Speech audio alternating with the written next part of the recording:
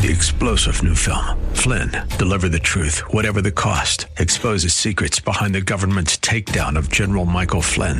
Flynn knew what the intel world had been up to. He ordered the first audit of the use of contractors. This set off alarm bells. He told the truth. He was the most dangerous person for Donald Trump to hire. They had to get rid of Flynn. Flynn, deliver the truth, whatever the cost. Available now. Watch it today. Go to salemnow.com. salemnow.com.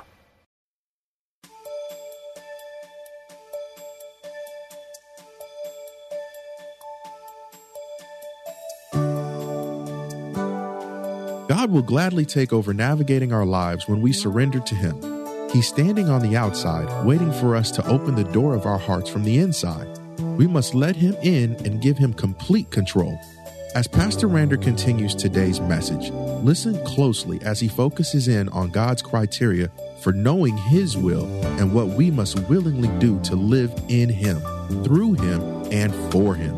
God must always be first in all things, and we must submit to His lordship in all things. Remember to keep your Bible, pen, and paper handy.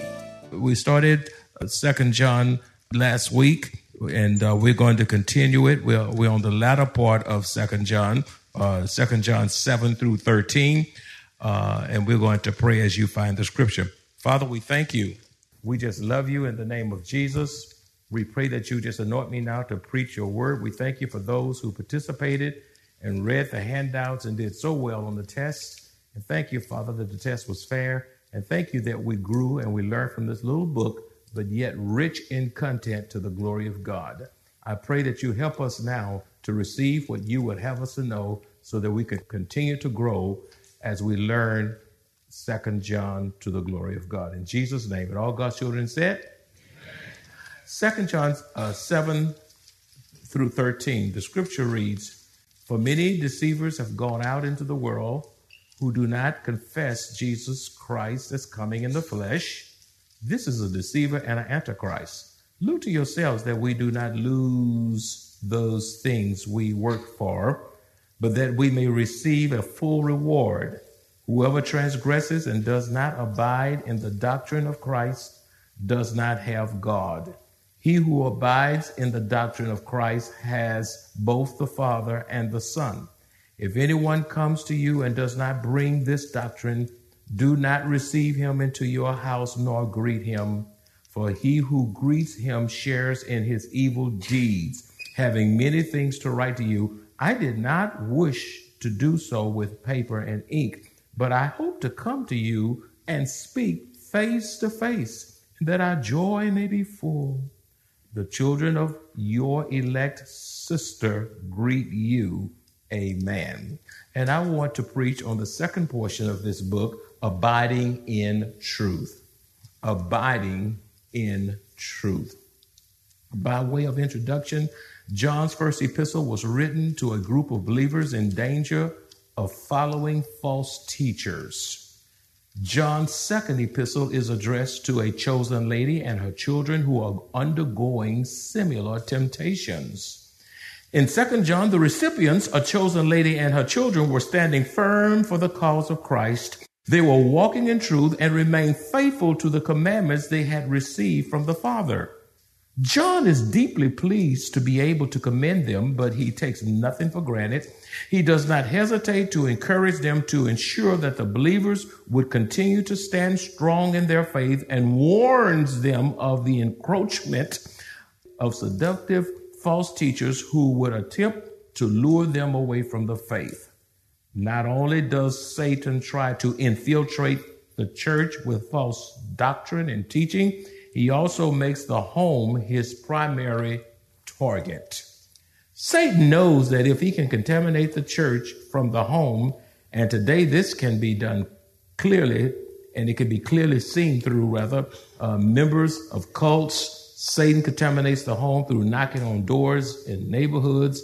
They are well-dressed and very hospitable with smooth, confident presentations that will lure one into a counterfeit religion. Satan also uses the internet.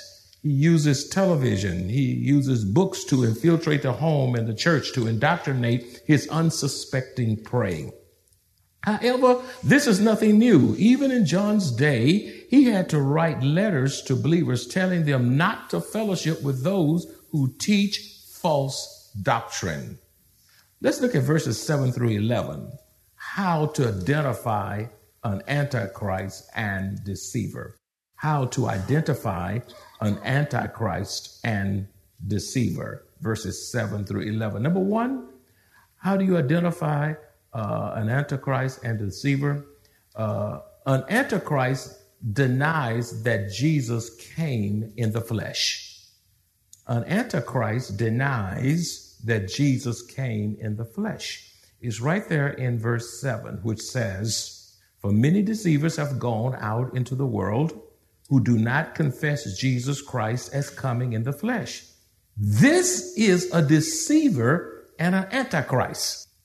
John is very poignant. He's very precise. He exposes these antichrists and deceivers for who they really are. Some see Jesus as God and not man, while others see him as man and not God. Beloved, Jesus is undiminished deity and perfect humanity.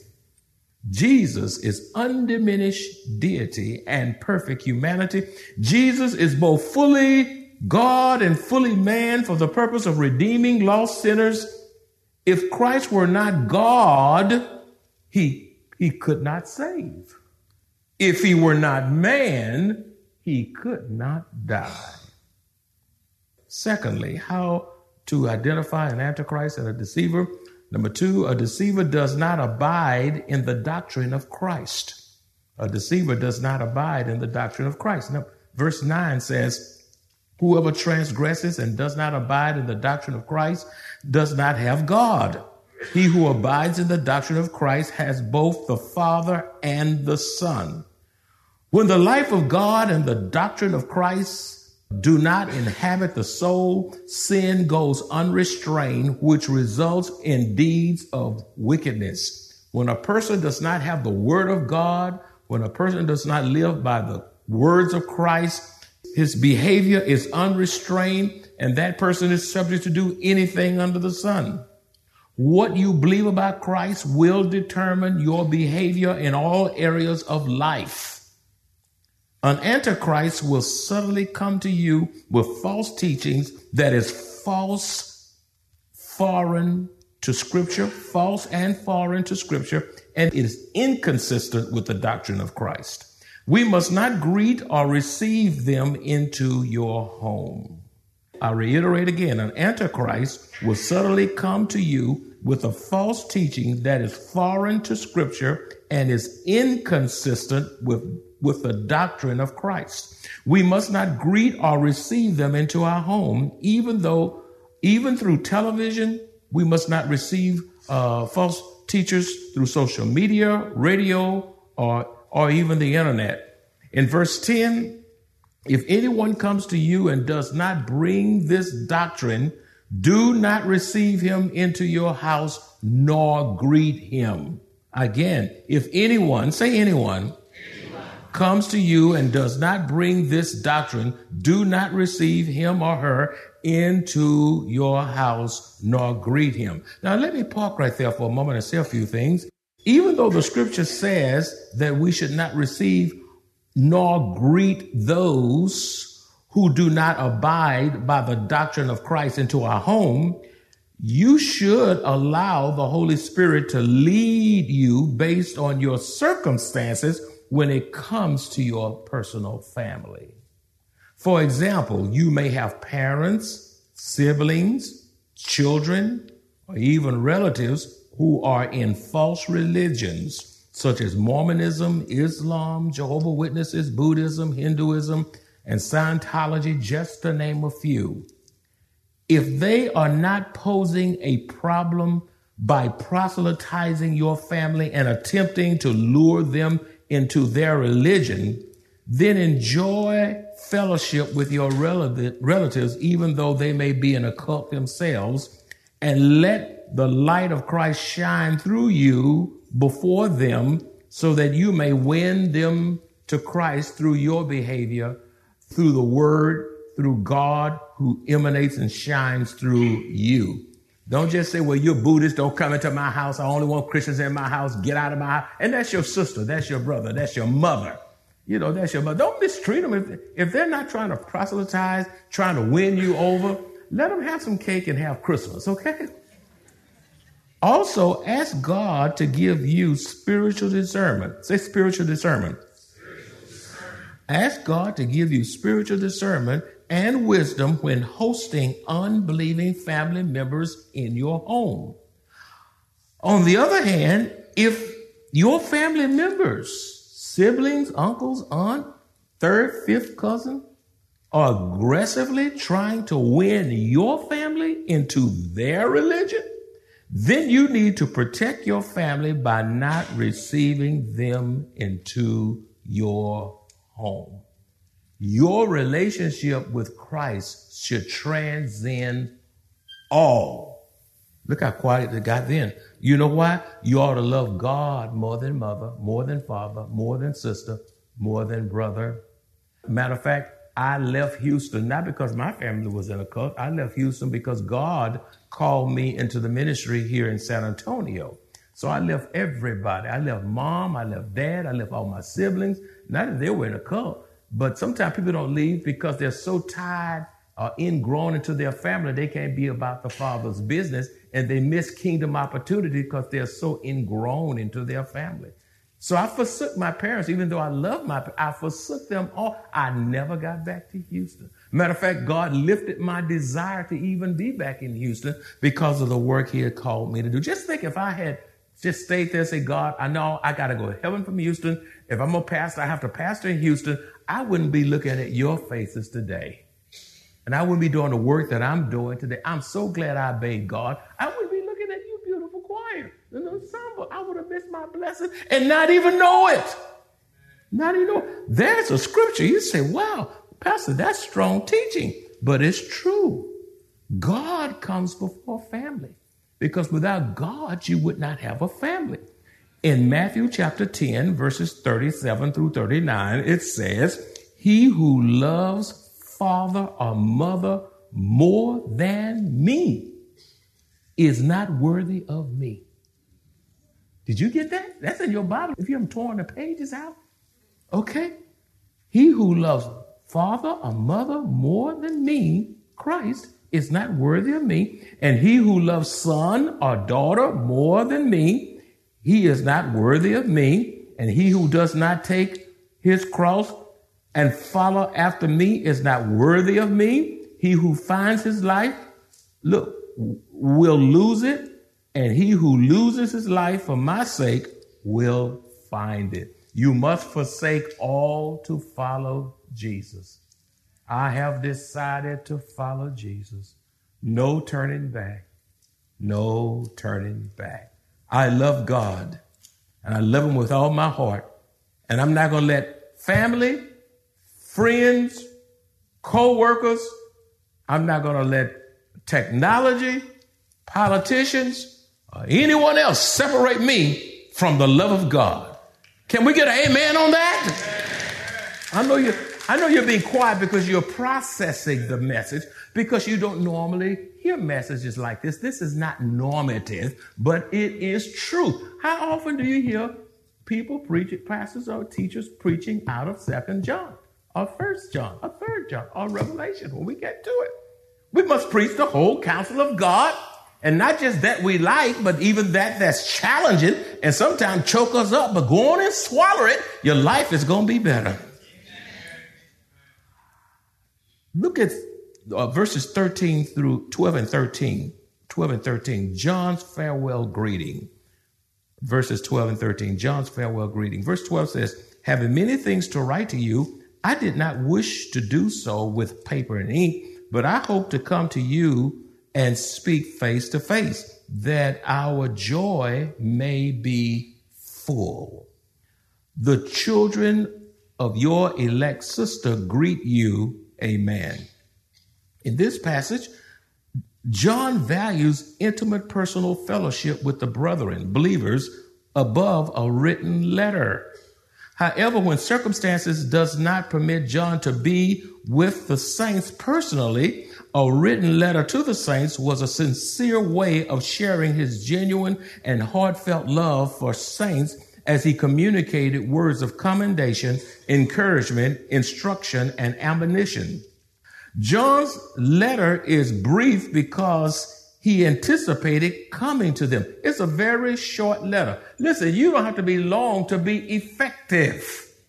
So he kept the letter to the point, but yet it is inspired. It is put in the canon of Scripture, and it is from God, and the Spirit of God authored 2 John. And he kept it short because he looked forward to being with his fellow believers in Christ. He kept his letter short and sweet because he planned to be with them soon and would say more when he arrived. It's as if he were saying, we'll talk more when I get there. So I keep it short because I'm coming to see you. You know, when you're coming to see somebody, you just kind of drop them a line or two. Summary. You say you on a summary already? Yes, I am. Is this the shortest message you've ever preached? No, it's not. Because this summary is loaded. Okay? so don't close your notebooks up too fast. Summary. Say summary. Number one, when we love the truth, we will allow our lives to be governed by the truth. When we love the truth, we will allow our lives to be governed by the truth. What is the truth? The truth is this book, the Bible. Pick it up and read it. It's the absolute truth. Truth. Don't let your friends govern your life. Don't let your boss govern your life. Don't allow someone speaking sweet nothings in your ear govern your life. Allow God to govern your life. Number two, we must not value technology over developing in-person relationships. Did you get that? We must not value technology over developing in-person relationships. You say, where is that? In verse 12. But I hope to come to you and speak what? Face to face. Not Zoom, face to face. Not texting, face to face. Oh, I'm going to mess with you now. That our joy may be what? Full.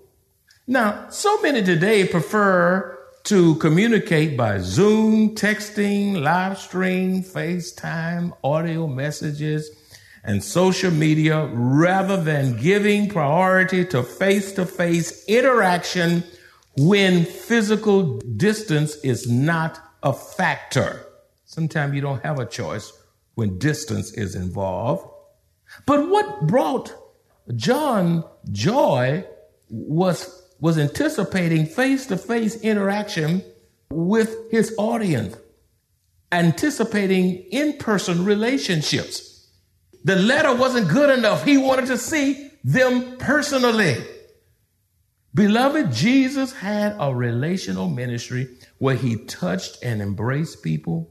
He picked up and held little children. And Jesus laid his hands on the sick. He made home visitations and even ate with social outcasts of society. If we're going to emulate Christ, we must do the same in order to spiritually impact others in a meaningful way, which blesses both of you. John says that our joy may be full. Beloved, fellowship is so sweet when God is in it. Fellowship is so sweet when God is in it. I know a lot of you love to text, and some of you don't. But even if I text, somebody texts me back, and I purposefully call them back because text is just not good enough sometimes when you're calling me. You say, why you want them to call you? You ain't all that. No, I'm not all that. I'm really not. But it's something about the voice. It's something about the vocal reflections. It's something about the human emotions that the text cannot convey. Anybody know what I'm talking about? I want to hear your voice. I want to hear your voice. John wanted to see them. See them. I might see you on Zoom. I might see you on some technology. But when I see you person to person, it's unique. It's connective. And it's so relational. Amen? I know this is a high-tech society, but we must keep our lives connected with people and keep it personal. If somebody is suicidal or going through depression or going through some kind of trauma in their life, listen, a little 2-line text is not going to do with a little smiley face.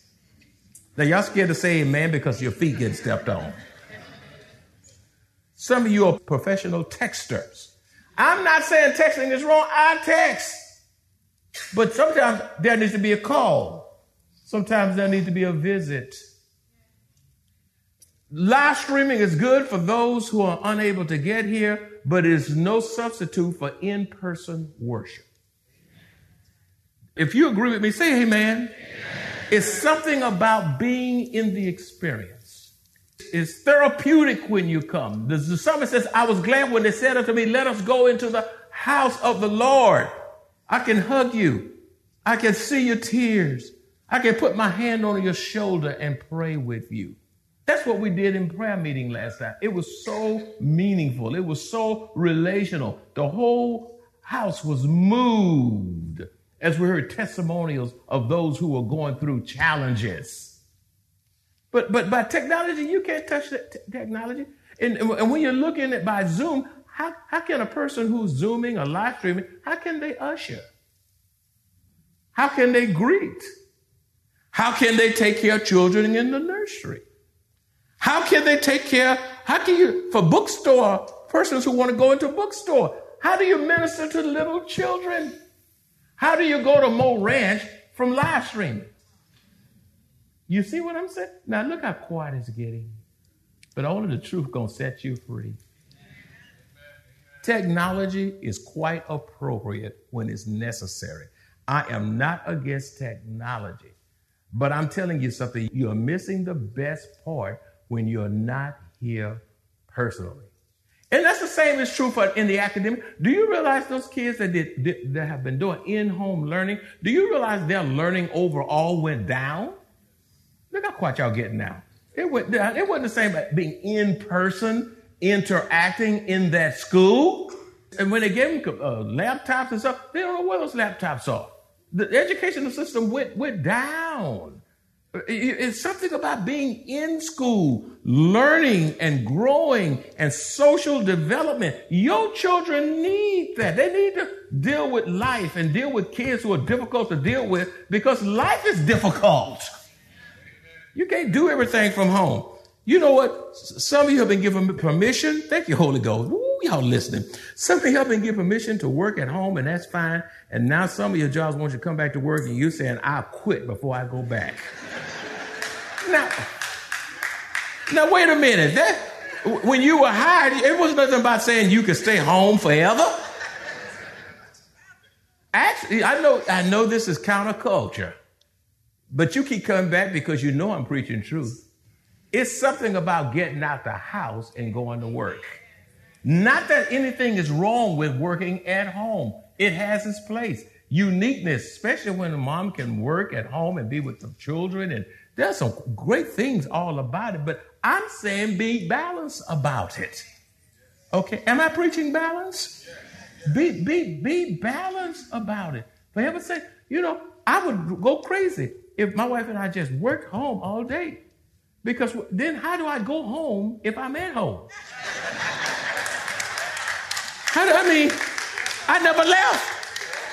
And then you know what? I frequent the refrigerator more than the COVID fat come on and all this stuff. And then you get irritable and sometimes you look at each other, you get tired of each other and all that kind of. Well, you don't have a break from each other. You need to go out. I can't even ask, how was your day? You need to get out the house, connect with people, socialize.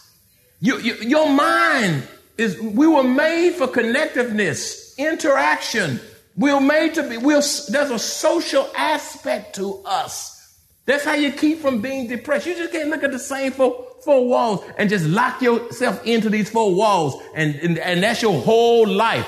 A whole year is gone and you just been between those four houses. From the kitchen to the living room, to the bedroom, to the dining room, to the kitchen, to the bedroom, to the kitchen, to the refrigerator, to the freezer. Let me out! Let me out! I want to breathe. I want to drive to work. I want to be around people. I want to interact. I want to connect. I want to help people. I want to witness. How can I witness if I'm just shut in 100% of the time? Where's my witness? Who can I talk to? I'm sociable. I told you, this is summary.